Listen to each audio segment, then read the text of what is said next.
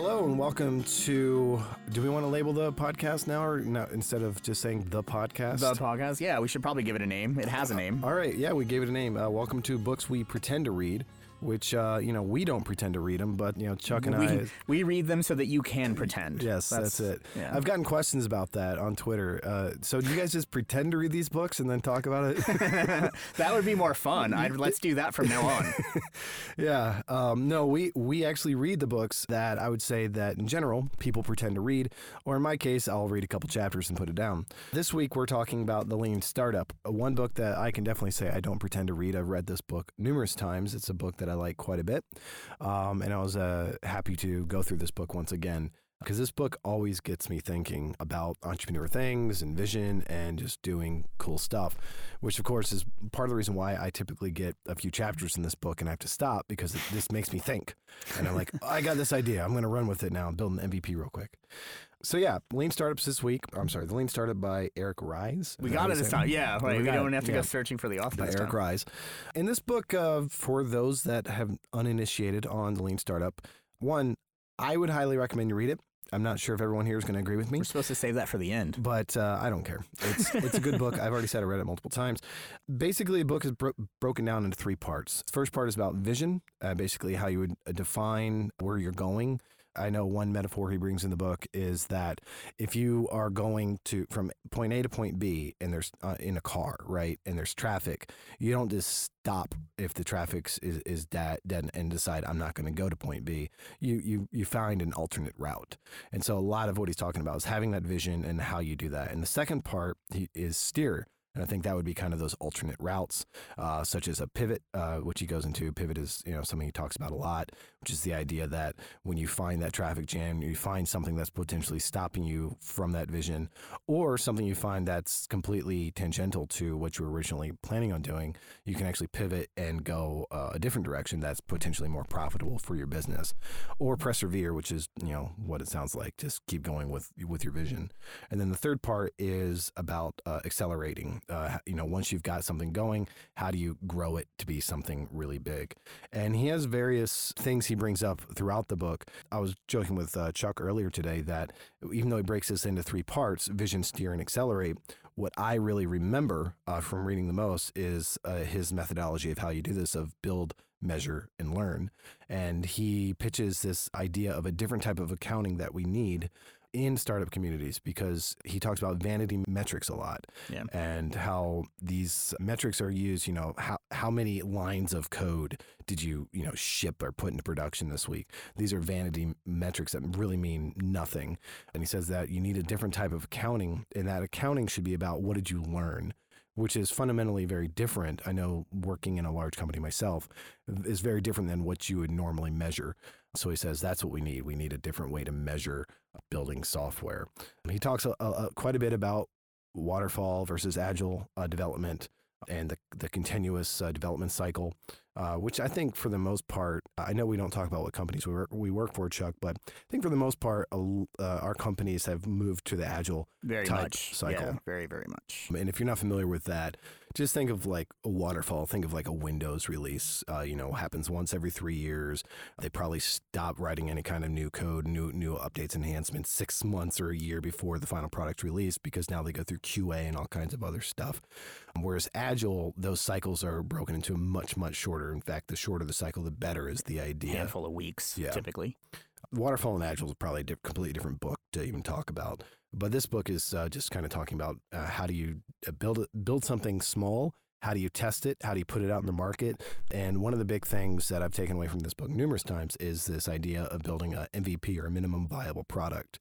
We were joking about our first episode of this podcast was a minimum viable product. The idea is to spend the least amount of money to get something out there to test the market, to see is there a market for your idea, because you want to learn as quickly as possible. And that's kind of the entire purpose of his methodology. Yeah, that begins that whole cycle. And you sort of validate and measure, you do the learning, then you come back and lather, rinse, and repeat. Yeah, and he talks about build, measure, learn might be the process, but he said you actually want, when you're considering how to do it, you do it in reverse. That you decide, what do I want to learn? And then how am I going to measure that learning? And then let's go build that thing. And so he says when you're trying to picture it, you do it backwards, but then you execute it the other way around. So it's kind of a cycle, this build, measure, learn cycle. So anyway, that's the synopsis of the Lean Startup. And joining us this week is Jim Flannery. I always want a subject matter expert to join us whenever we cover a book. And the Lean Startup, it just seemed Jim was a perfect person for that, because Jim actually has been around this entrepreneur game for quite a long time. He and I met because he started in the town I used to live in, Athens, Georgia, is where the University of Georgia is. He started, I believe you actually started for Athens, which is kind of this tech incubator there. Correct. Okay. Guess I should open more open-ended questions and just yes or no. You want to share a little bit about that? Sure. So it's effectively a collaborative co-working space and incubator where we help new ideas launch. I think sort of the core of where we pull on Lean Startup is an accelerator program that we've been running for 4 years now. We've probably helped 350 teams at this point. So really at the sort of genesis of this idea, really almost at the pre-build stage, figuring out what do we want to learn, how do we go about measuring that, and then what do we want to build at the end of that. So we worked with some, really fascinating companies.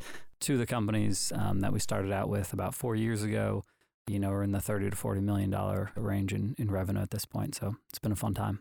And I've been there. I've been inside that building. We've had a few meetings there in our past. I've also been at one of your competitions. I forgot what that competition was that I got to judge at, but that was a pretty fun thing where you had a bunch of kind of a Shark Tanky style thing where a bunch of different companies pitched, and I think the winner got like $5,000 or something. That was a pretty cool competition. I don't know if I ever said thank you for inviting me to that, so thank you. You're welcome back anytime. It's pulling teeth to get people to come judge those things. I thought it was great. It was just really fun to see these college kids do that style, and the guy that won was like this ice cream thing. I thought it was a pretty cool little thing he had going. Waffles and ice cream. Yeah. Anyway, so you did for Athens for a while, and I think through that you ended up getting connected with ATDC. And if you're from Atlanta, and in the high tech industry, you probably know about ATDC. For those of you that aren't from Atlanta, that's kind of our. It's Georgia Tech is one of the major. I don't know if they're the funders, but I know it's in Georgia Tech. But it's a big startup accelerator, and if you're in Atlanta, you know about it. It's a big deal. And you were working there as an entrepreneur in residence, right, for several years? A startup catalyst. Startup catalyst. Can you? We won't define what that is.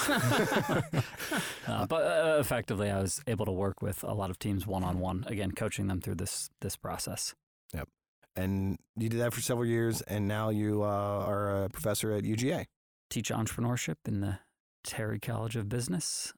Work with hundreds of students trying to start companies, and get to learn this process over and over again every day. How do we teach entrepreneurship? And I think really one of the key questions in this book is can you teach entrepreneurship? And this book comes down on the side that you can teach entrepreneurship. I teach entrepreneurship, and I don't believe you can teach entrepreneurship. Did I just hear what I think I heard? Absolutely. You teach entrepreneurship, but you don't think you can teach entrepreneurship. Right. Wow. Mic drop. Okay. Yeah. Should we take a break real quick? And when we come back from break, let's definitely dig into that one. So we'll be right back.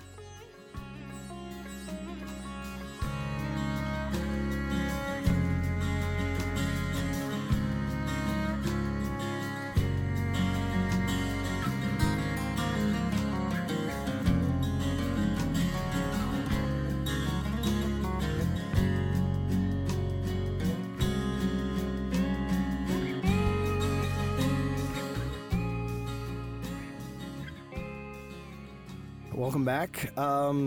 Jim, professor of entrepreneurship, UGA, who can't teach impossible. entrepreneurship. Yeah, doing he the impossible. Just lost his job. Hold on, wait. On air. I didn't say I can't teach it. I said I don't know if you can teach it. Elaborate. So I think that all of these books that are focused on entrepreneurship attempt to do is lay down a philosophy that is the way to build a business. If it was true that there was one way to build a business, any of these people that are writing these books would have just gone and built another business, retired on the beach somewhere as a billionaire. This is the gold rush concept of, the way you get rich is you sell the shovels. The lean startup in essence, in my mind, is selling shovels. It's pontificating on a way to start a company. But frankly, it's really hard to see the data that says that this makes companies more successful than some other manner in starting companies. And I believe fully in this concept. This is what we teach. We teach Steve Blank's, customer discovery. We teach all of this lean startup methodology. We use business model canvas. But I still don't know if we have definitive data that says this is the way to go about building companies. One thing that always speaks to me is that I still work for a large company. Chuck, you still work for a large company. Yep. Speaking of golden shovels, I own 2 copies of this book and I have it on audio. How's that working for you? I'm buying, and I still work at a large company. So I definitely get that. And it brings me to kind of this question of why, that gene of entrepreneurship, if you will, of wanting to just go out there and do something crazy. For me, reading these books, as I age, it's harder and harder. Whereas I remember quitting my first IT job. I was IT manager for a smaller system, but it was painstaking to quit that job and start my own company. That was difficult, and it's only gotten worse as my career's gone up and I've get paid better. That gene is still in the brain. Like that's why I read this book as many times as I've read it. Is that I have so much desire to go out to build something. But all this training, all these books I read, and there's still that initial push, that whatever it is, that gene that I don't know if I have it as much as other people do, or maybe just that life event hasn't occurred in my life to really push me over the edge. But I don't know if that's, what you're getting to in not teaching entrepreneurship, because I do feel like there is that something that some people are just a lot more daring naturally as who they are and who their character is. Well, so I love the focus, particularly in academia, on attempting to sort of unpack this. Like, this is really interesting. This is, I heard a quote, I don't know how true it is, I don't know who said it, but, this is like medicine in the 1800s. What didn't kill the patient was proposed as a new way to treat the patient. And from that, right, medicine has advanced in leaps and bounds, and we've figured out a more scientific method to figure out what works and what doesn't work in medicine. And so I think that a lot of this belongs in academia, trying to figure these pieces out and working with all of these students who have all of these new ideas, who don't have the golden handcuffs that you're talking about of, hey, I work at a big company, I've got a family, I've got all these responsibilities. It's a really cool test ground to work on a lot of this stuff. I just don't think we've figured it out yet. And I think that anyone claims that we have is crazy. In the bio of the podcast, I talk about how these books change with the winds in the valley, because it's always something new. I know that my company, we had 4 CEOs over the course of 4 years, and one of our CEOs came in and was like, this is how we do it. I forget what the book was. It was Zone to Win. Who moved my cheese? Yeah, there's another one, right? But everyone in the company basically got a copy of Zone to Win, and that was another book that I went through. But to your point, no one's figured it out. Yeah, there's never going to be the one way. But I think, and again, I think that's what we're going to get into when we start digging into this, is it doesn't mean that there's not value in any given methodology. There's probably a lot of overlap as well. I think a lot of them are many of the same concepts, just presented with my unique spin, so I can write my book and that'll be my business and how I make money. Was the MVP something he introduced, or is that something that was kind of already floating out there before him? Anyone know that? Yeah. I mean, Google can check it. Yeah. Right. No, I mean, maybe I don't even think he coined the term. I don't think, I would think it has to have been out there in some way before this.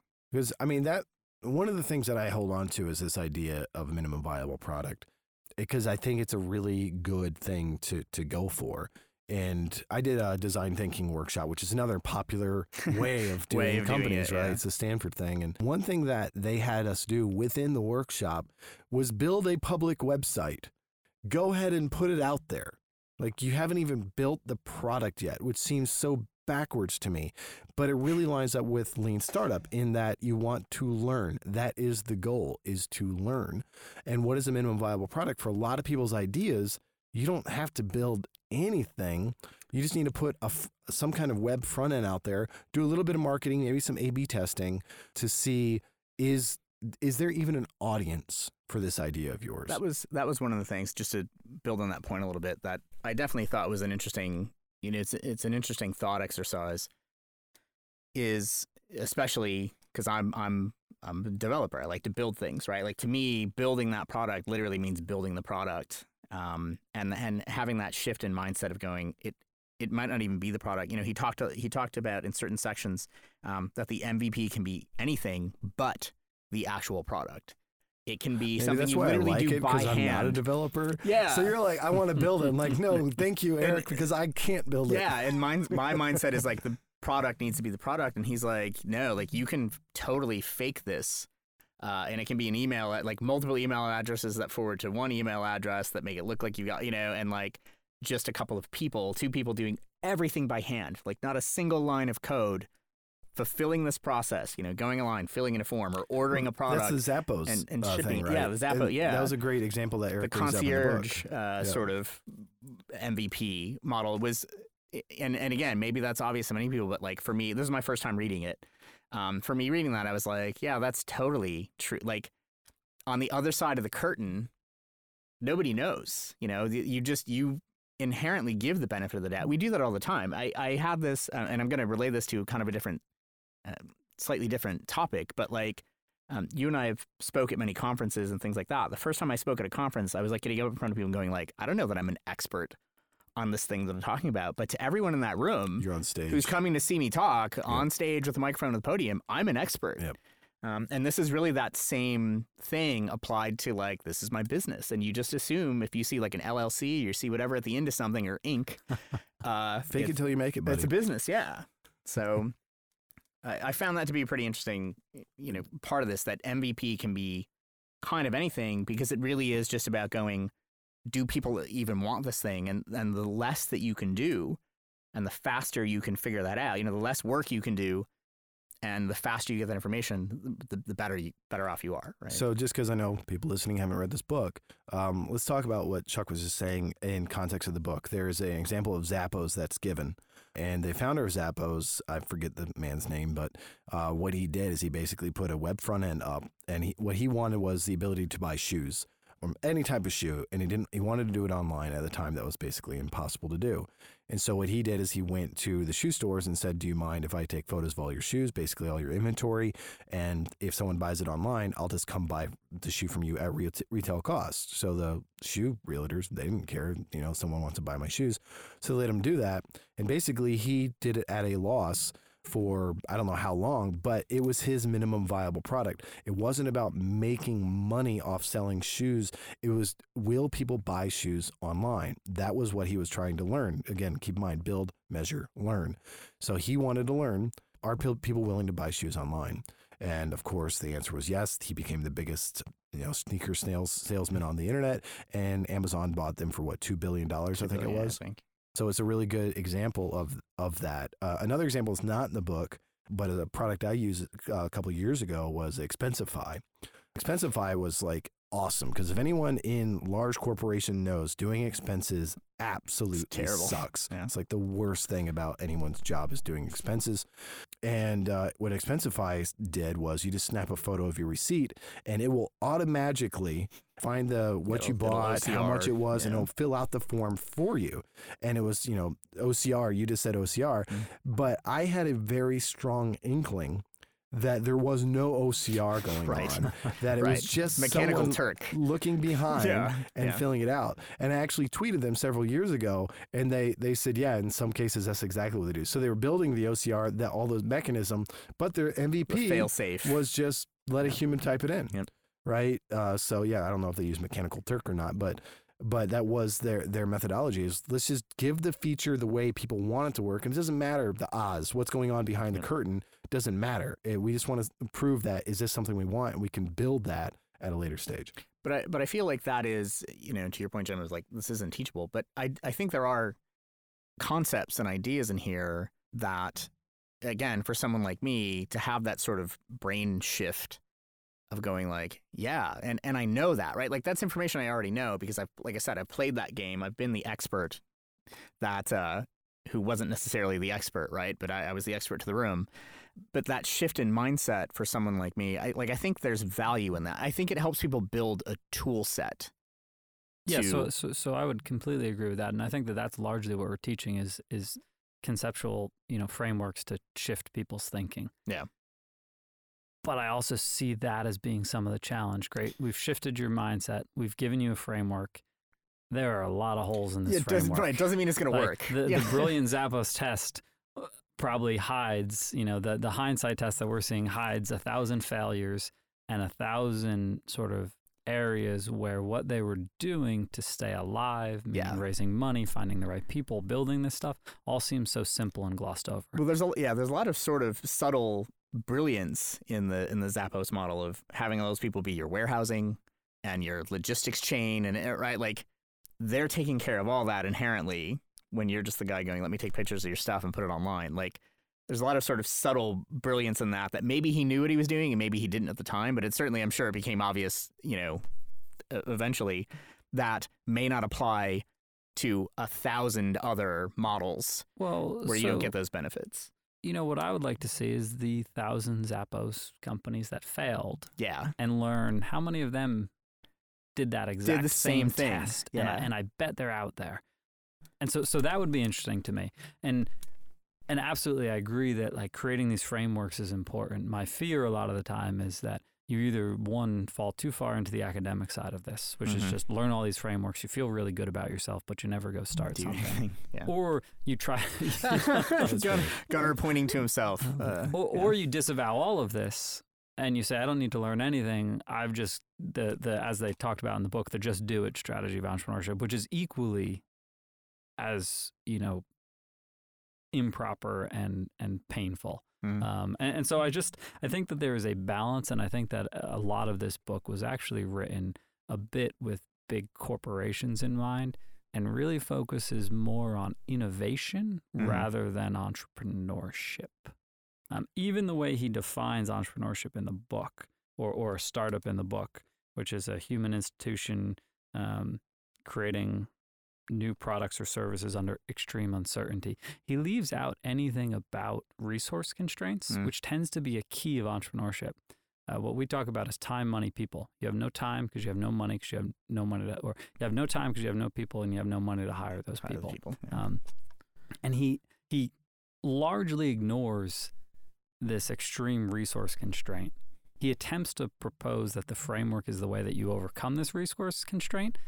But if you don't have the person to build the product to begin with, or the money to sit around for a year and test this thing, it becomes really unfeasible that you can even get off the ground. Right. Let's take a quick break, but when we return, let's talk more about that entrepreneur, what he talks about in the book, about innovation within a large corporation. We'll be right back.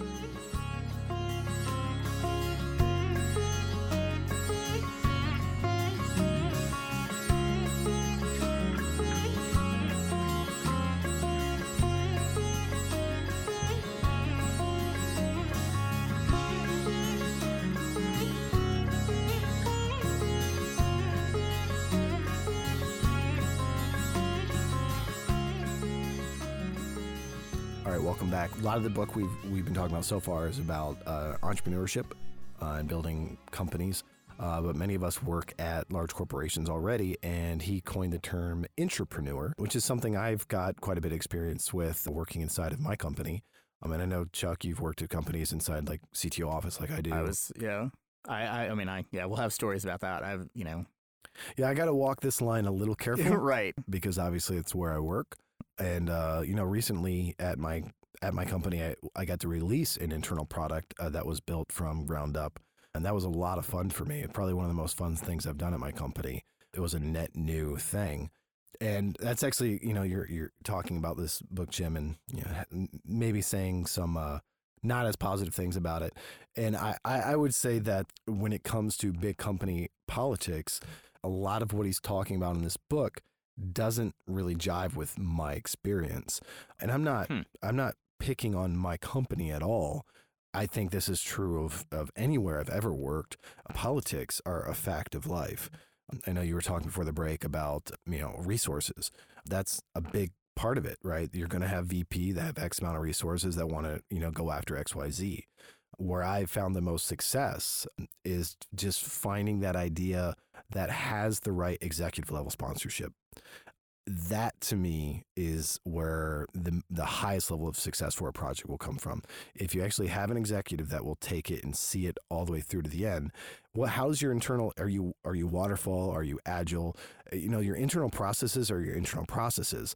Like you said, Jim, there's no one way to do this.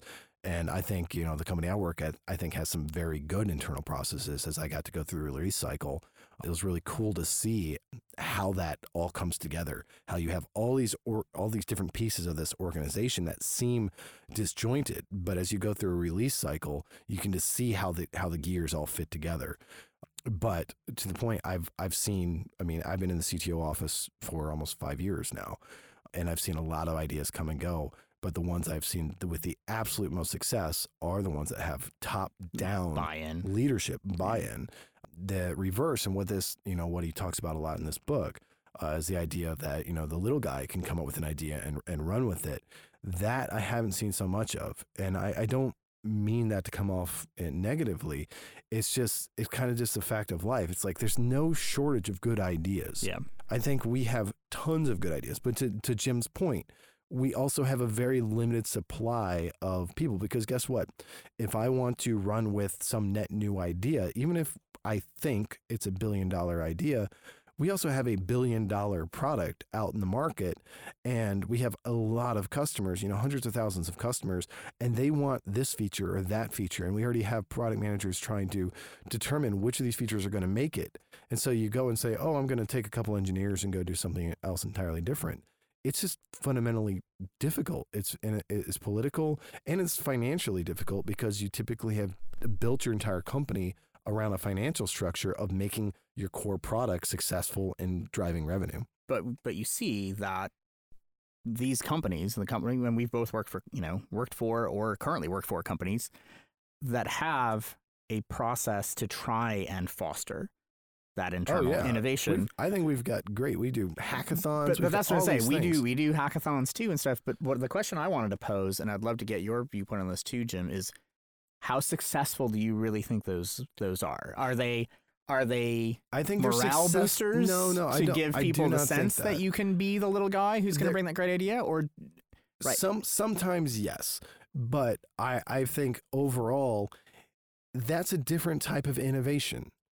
What I'm proud of is a product evolution brought in the market was something that it ties into our vision as a company, but it's an entirely separate product, versus hackathons typically are, hey, you've already got product X in the market. Product X is driving billions of dollars of revenue, and I have this kind of cool way that we can mess with product X and potentially drive more revenue. That's what I was going to say. Those can be successful because they're tied to your core product. It's when you're truly doing innovation, and it's not, and that sounds bad to say it that way, because it is innovation to take product X and make it do something cooler and new. That is innovation. I don't mean to downplay it, but it's a different type of innovation that I'm talking about when I say, your company's building X, but I have this thing called Y, and everyone's doing X, but this thing called Y, I think could drive. That type of innovation is different, and that one's where it's a lot harder to go from nothing to something. But that's right. Yeah. So I agree with you. Our output from my current employer for hackathons are almost always an engineer who's always wanted to deliver feature X but cannot because they're under the hackathon to show it. Yeah, and they do it in the hackathon to be like, see how easily we could add this feature, and oftentimes that it gets into the it works for the company. And that's a good thing. It works, and there's value in that. What we don't currently have is that true internal incubator, but you have that. I know at your company, and I've done that at a previous company. I actually got selected. I was going to do that, and it got blown up. So I did not get to bring Y to market, but I had Y for a company. It does happen, but like I said, and this is where I don't think the book really talks about. If you're at a large company, and maybe this is where the podcast is like our actual expertise, and where we are in this world is. I just have found that if it's not something you're going to make X go a little bit farther, if you're really trying to do something net new and different that your company hasn't done, I really think it takes that top-down leadership. I mean, I'm saying even at the CEO level coming down. It does. Because typically it also is, large companies is typically through acquisition, which the book doesn't talk about, I don't think, at all. But I mean, that's, in a larger company, you have hundreds of $1 million of, free cash flow to go make an acquisition. So I see that. And it's unfortunate. Other books have talked about like Cisco model of like doing internal, spin outs and then buy them. And Google's done a lot of that. I can't speak to that because I don't have experience with that. But, what I do have experience with is when I see a executive level or just someone, I'll say a name here, Chris Fleck. It's just, he's VP, is very strong. He's an engineer. He's an Chris. Yeah, I know Chris. And just, he's adamant. And that type, he's senior enough as VP level, but he's also just very adamant about. He'll drive. He drives. And he'll just keep it going. Yeah. Even I've been in the meetings where he was rejected on a product he wanted to bring to market. I remember like a month later, he's still working. I'm like, I heard you got rejected on that by your boss. He's like, yeah, he just had faith. He just kept going forward. And there's something, that tenacity is something that I really respect him for, because it does take just because you get rejected doesn't mean you end. Maybe that's a pivot, right? Maybe that's something where you find a different way to continue to go after this vision. What do you see on that, Jay? So, what I think this book does really well, and everything that you guys are talking about is sort of encapsulated in chapter 12 here, where they're talking about innovation within big companies. What this book does well is provide these really great, clear frameworks to think about what you need to do, build, measure, learn, and so in chapter 12, what he's really talking about is here's all of the things that need to be true for this to work in a big company. And so he talks about scarce but secure resources. And so that goes back to sort of this issue of politics and making sure that you're protected, and independent development authority, again, back to sort of this issue of the ability to do what you want. Personal stake outcome, meaning making sure that the people that are involved are rewarded. And what he talks about very interestingly is that that's not just money. Yeah. And so I think, and that's the startup world over. We immediately, when we think about how do we motivate people, we immediately think about money. And so often it's simply not about money. It is about a title, which they're ridiculous in the startup world. But it may be about the title. It may be about something, status or decision-making authority. To me, it's a challenge. I mean, I can speak from personal experience here. It's just the desire to have control in a large, especially if you're competing with a large organization. I can tell you it's a lot about politics and about trying to get people to invest in your idea. But in a startup culture, ideally, it's about being able to actually execute. So to me, the idea of give you a challenge and then give you the runway to actually do something with it without having all these other obstacles in your way, that is really sexy to me. Versus, a startup's never going to be able to match the pay I make, because I'm senior level, whatever. Many years in tech industry, you get paid better. That feeling of autonomy, you're saying. Yeah, I'm sorry. Point better, of having better that. wording. Well, so, and I think that what this book, like I said, does well is lay out these frameworks. What it doesn't do well, good, something, is more weller. Yes, more better. What this book sort of falls short on, and I think that most business books fall short on, is the nuance. Is the, okay, well, if it's not money, what is the reward, and how do we think through that? And how do we think through that for 10 different people? How do we think through that for Jim or Gunnar or, anyone else who wants to go start this? And so I think that in attempting to create a book for everybody, this book is a great starting point. I'd recommend it for anyone that wants to start thinking about how do you start something.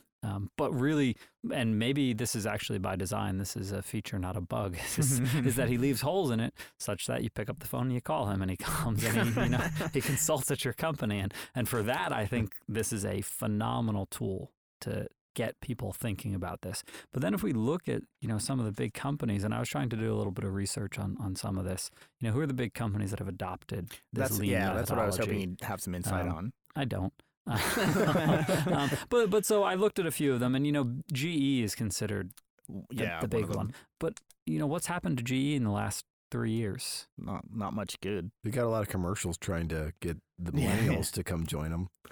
Yeah, it's true. Well, so then it comes down to is lean startup a way to market to millennials to get them to come? Hey, we believe in innovation at our company, and I'm not that cynical. I'm an eternal optimist, but I don't know if we can definitively say that GE has significantly improved because of this. Right. I also think that the flip side of that argument is innovation doesn't happen in a structure. And so maybe this process of build, measure, learn is, 15 cycles in, and on the 16th cycle, they're going to break through with $1 trillion product. And then in hindsight, we can look back and we say this was a brilliant strategic move. Yeah. But in the world of corporate, particularly in the world of public companies, we don't have that luxury of, taking the 5-year view. And that's why I kind of drive to that. I know there are the internal incubators and stuff and internal innovation, accelerators, but I truly wonder how successful they are, because I feel that same way. I feel like, and this kind of like, you're sort of given that runway and you either pass, fail. I don't know that, to Jim's point, maybe you were 4 weeks away, right? At the end of that runway, but like the big machines of business need to keep turning. And in a large company, you're not going to get that. You can't pull those levers and put down the emergency landing gear or whatever you need at the end of that runway to extend it a little bit more. You're just kind of giving your shot and you're done, because to your point, the big company has other things to do. And it's like, well, we gave you your shot and it didn't work. I actually would go a different route with that, because I've seen it happen in real time of using isolation. I've seen it successfully where you isolate a team, it's a small team, because that's kind of what he kind of recommends. Just like, give them some people, give them some room to do some stuff. And the problem that I've seen is, how do you then unisolate it? So you're saying you can run away. What happens if it fails? It's like, no. The bigger problem, if it fails, is easy. Okay. I mean, it was a waste of money, but it's gone. But what happens if it's successful? What does it mean if it works? Now you got a problem on your hand that you've done this in isolation. And those things, and this is where it becomes really unfortunate, because I have a lot of examples of this before I joined my company, of where you actually see these things. This happens through acquisition a lot, because that's kind of the same thing. You have something that's happened in isolation. How do you actually bring it into the fold? Yeah. And, to that, this book has very little to say. I know he's talking about it towards the end of it, but if you do find that runway, it can be very difficult, because I've seen sales structure being a big reason why good product has failed. That's right. I wish I could shut off where I work right now and pick out some other company. But I guess I can say it like before I worked at this company, I saw this. So maybe that's safer. I saw it when I was at Gartner. But Citrix at the time had, Cavisa. It was an acquisition, and later renamed to VDI in a box. And this all happened before my time at Citrix. So I feel I have a little bit of runway to talk about this one, since I'm not internal at the time of this. But I remember being a Gartner analyst at the time, and I really liked VDI in a box, because it solved a lot of the problems at the time, right? Their hyperconverged infrastructure was not a thing, but Cavisa was kind of in front of that. But ultimately, it became, well, this thing is going to cannibalize our main core business. And at least from the outside looking in, that's kind of is like the sales guys have their coin operated.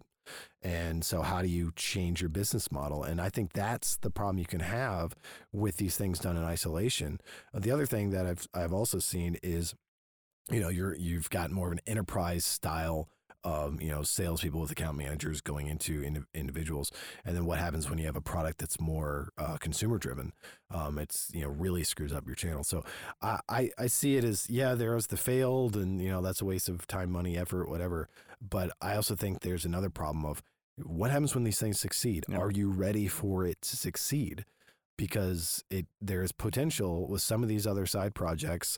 I mean, Google, we see that all the time. Oh, there's a good one. I could talk all I want about Google. Yeah, we see that all the time at Google, right? How many different messaging IMs, clients? Right, how many messaging clients can succeed and yet still holy crap. So they die. They. I mean, who knows what's going on over there? But and those are really good examples of it's got to just be really difficult, because I think Google probably does foster innovation pretty well there, like Google X and others.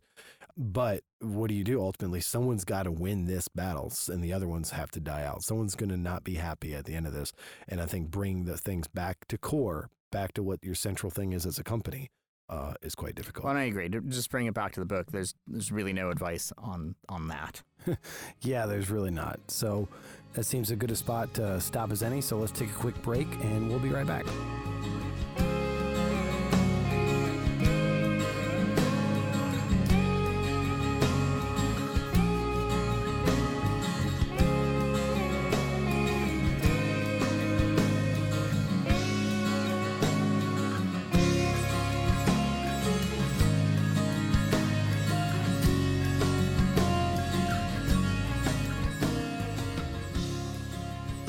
while we were on break, we had a little chat, and Jim wanted to kind of talk about some core takeaways that he took from the book. So, Jim, you want to jump on there? Sure. So, like I mentioned earlier, I think that there's a number of really great, one of you coined the term frameworks earlier, that you can take out of this book. And two of the ones that really stick out to me in working with a lot of really young teams are this concept of the leap of faith hypothesis. The way that we talk about it and the way that we teach it is what needs to be true in order for a customer to buy. And I think that he does a pretty good job of talking about how do you start to think about what these need to be. Now, I think that Steve Blank with the Startup Owner's Manual really takes that to the next step. But I think that this is a core concept and a core takeaway for me. I think the second one is that you've got to test these leap of faith hypotheses off of your early adopters. I have that book upstairs, by the way. That's another book. How far have you gotten through that one? I don't know. That one's written more like a school book structure. So I don't think I've gotten too far on that one. Well, so the interesting thing that I find about the Steve Blank book, not that this podcast is about that, is that we'll probably do it. He talks a lot about how you're not supposed to read it as we read the Lean Startup, for instance. He says, you read a chapter, you go do. And when the doing exceeds the learning from the book, you just put the book down. Yeah. And I think that that's great. I think that that is refreshing, the refreshing honesty that you need that says that this can't be designed. Starting a company can't be designed from A to Z. And at some point, you're just going to have to kind of go off the rails. Even back to the conversation we were having before break about, how do you know if something's working in a big company? He talks about metrics, and I also love that. That he says that you don't know what those metrics are going to be in the beginning, but that you should start tracking things. And it's not the vanity metrics that are important. I think he calls them the actionable metrics, and they have to be actionable, accessible, and auditable. And I love that sort of simplicity as well to give to teams and say, even though you don't know what your conversion rate is supposed to be, you've got to start tracking it so that you can figure out if this is a true driver of your business and what the number means. One of the lines in this book that I really liked actually was, if we don't know who the customer is, we don't know what quality is. And actually, I thought that was like a really interesting, we don't even know what to make. If we cannot define who is going to be interested or like who we're targeting, what we're doing, we cannot actually measure anything against that. And I think that kind of falls in line with what you're saying. Like, you got to have those metrics. I think that's key, because he was talking about his own company, and he was saying that, the first customers, those visionary customers, were willing to accept a duct taped product, a product that didn't really work because they were so delighted by some, aspect of it. Whereas when you tip over into the more mainstream customer, we talk about sort of latent to visionary customers. When you start tipping over into, later stage customers outside of those innovators, outside of those visionaries, the product has to look different. The product has to act different. It has to work at some point. Right. And I think that that's a key in anything that you're building here. When you were talking about leap of faith hypothesis, I said that really poorly. Easy for you to say. Right? Yeah. I was thinking about our conversation, Chuck, you and I had earlier today when I was pitching you my $1 billion idea. And then you just looked at me and said, yeah, but people use this billing system. And I was like, oh, yeah. Yeah. That makes a lot of sense. But that's kind of that, I had leap of faiths in other areas, and in that one I was very dead wrong. And that's, I think, going to what Eric talks about in this book, is that if I was doing a methodology of, let's say, waterfall or something, I could go and build this whole freaking thing, and a year later find out the most simple thing in the world that you could have found out. I mean, and that's where you talk about MVP. Is that something you could have found out with just a simple survey, even? Like, right, before any product was done.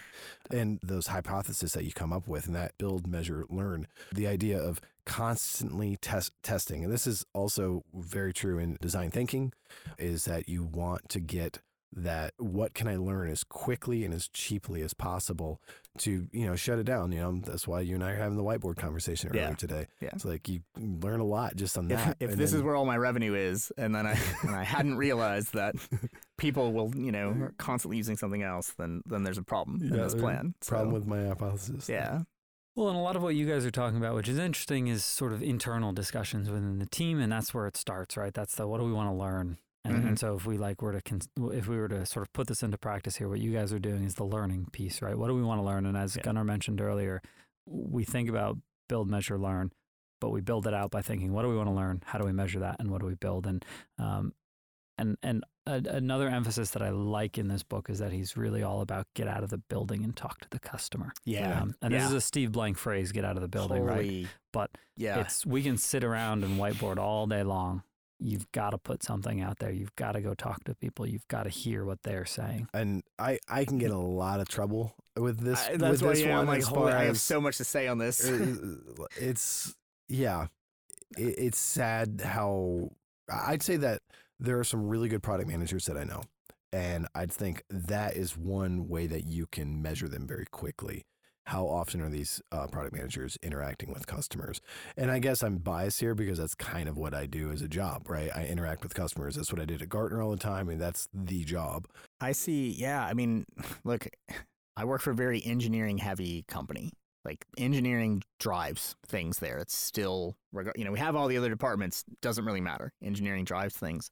And you really see so many aspects of, again, we need to toe this line here, but you see so many aspects of so many features or additions to product that are built to so clearly to a spec, to just this literal embodiment of this literal idea, which we, believe, or, we've done that measurement or whatever, and customers say they want this, and it's delivered to this spec, and it's not at all what the customers want, right? They do want that thing, but they want it this way, not the engineer way. They want it this way. And there was a running joke too at a previous company where we were all working remotely and leveraging our product, and it had some pretty serious, like when you really tried to use it in the way that we said, like, this is exactly what this is built for, you really tried to do that. There were some gaping holes. And engineering was always like, what do you mean? It does exactly what it's supposed to do. And it's sort of like, it's that internal dog fooding, right? We all talk about it. It's like, if you guys used your own product to have to do your work, all of these things would be the top feed, all these things would get fixed. And it's the same things that customers were asking for, that we were asking for internally, right? And that resonated hugely with me of, that entire learn and measure before you ever get to build, just literally engage the customer. It's the most obvious thing when you think about it, and it seems to happen so little, so infrequently, past a certain size or whatever, right? Like once you kind of get those things, I think you lose that. Can be reason for that I don't believe it's always the product manager's thought. I mean, yes, sometimes the product manager is just really busy, but who actually owns these customers is really the sales and account managers. And there can be some concern of, do you bring this person in front of a customer? They may be an outstanding product manager. Terrible in front of a customer. Exactly. I'm going to stay out of the big company hierarchy here and just say Jim. that big company on this side of the table. Well, I'm just going to say that that's, I think, one of the key tensions in building something new is you have to get out and talk to your customer. You have to get out and give them something. But what they say is not always what they mean. What they say is not what they always want. And so when we work with teams, a lot of this is, one, is this an assumption, or is this something someone has told you? And then, is this something someone has told you, or is this an action that they already take? And really, when we think about discovery, and I think it's talked about a lot in this book, their version of discovery is to bring people into the office and let them use the product and just watch what they do. And I think that is a pretty new, let's call it the last 15 years trend, which is bring people in and watch what they do. Don't just ask them about what they do. See what they really do. Because it's pretty hard to change set behavior.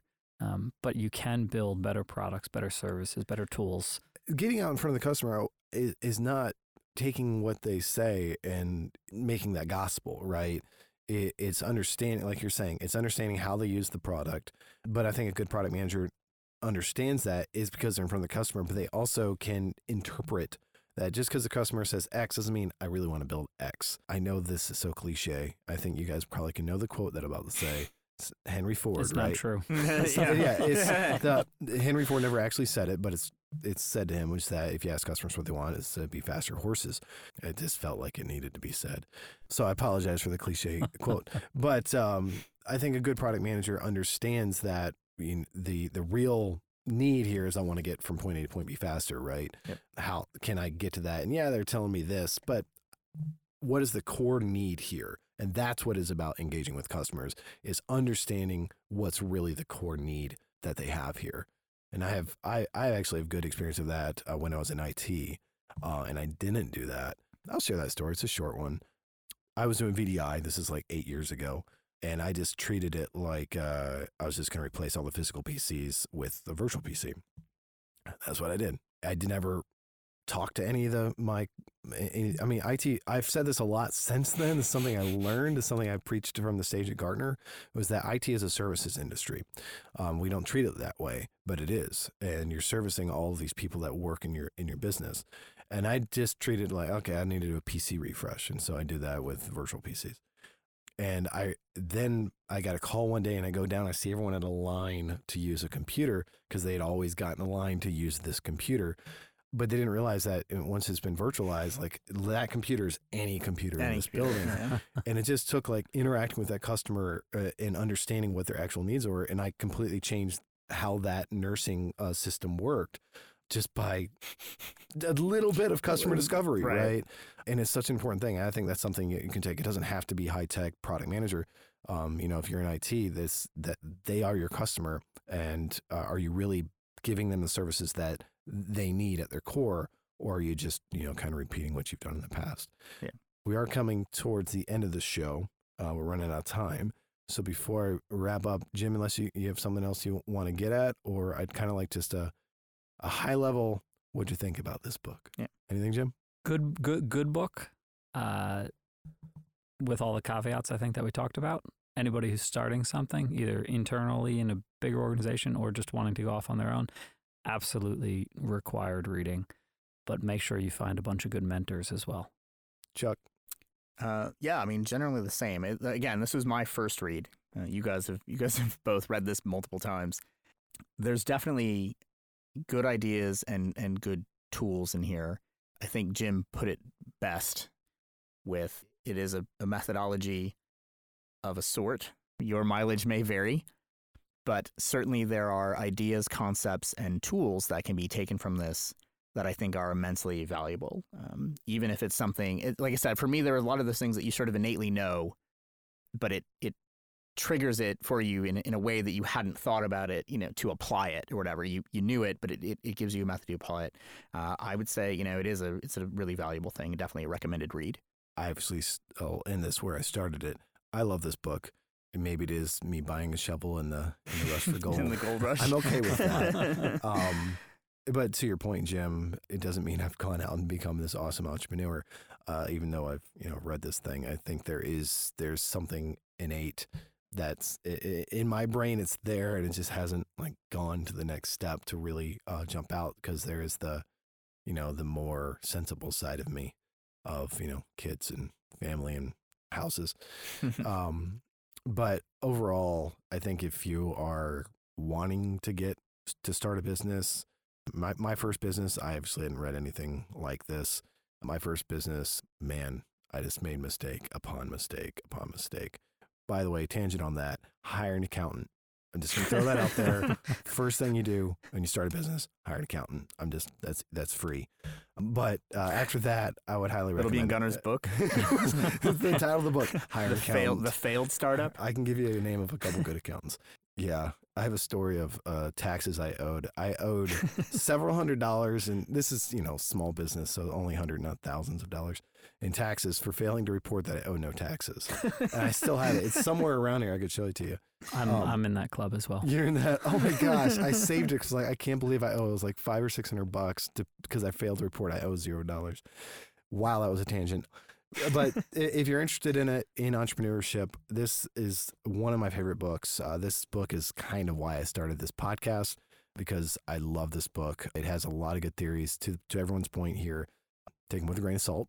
Nothing is perfect, but it definitely gives some good pointers on what you should look for when building a small business, or if you're trying to do internal innovation as well.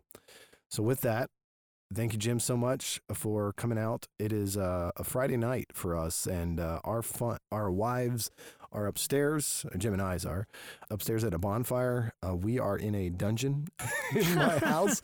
We haven't made a joke about it yet, but on closing, I guess we can joke about the fact that we are hiding in my basement. Work in progress. The water heater is behind us. It's got good sound in here. So thank you, Jim, for coming. Chuck, thanks for flying down from Chicago, buddy. Yeah. Appreciate it. It's cool. And hopefully all of our audio equipment worked better this week. Fingers crossed. And thanks for listening, and we'll see you next time.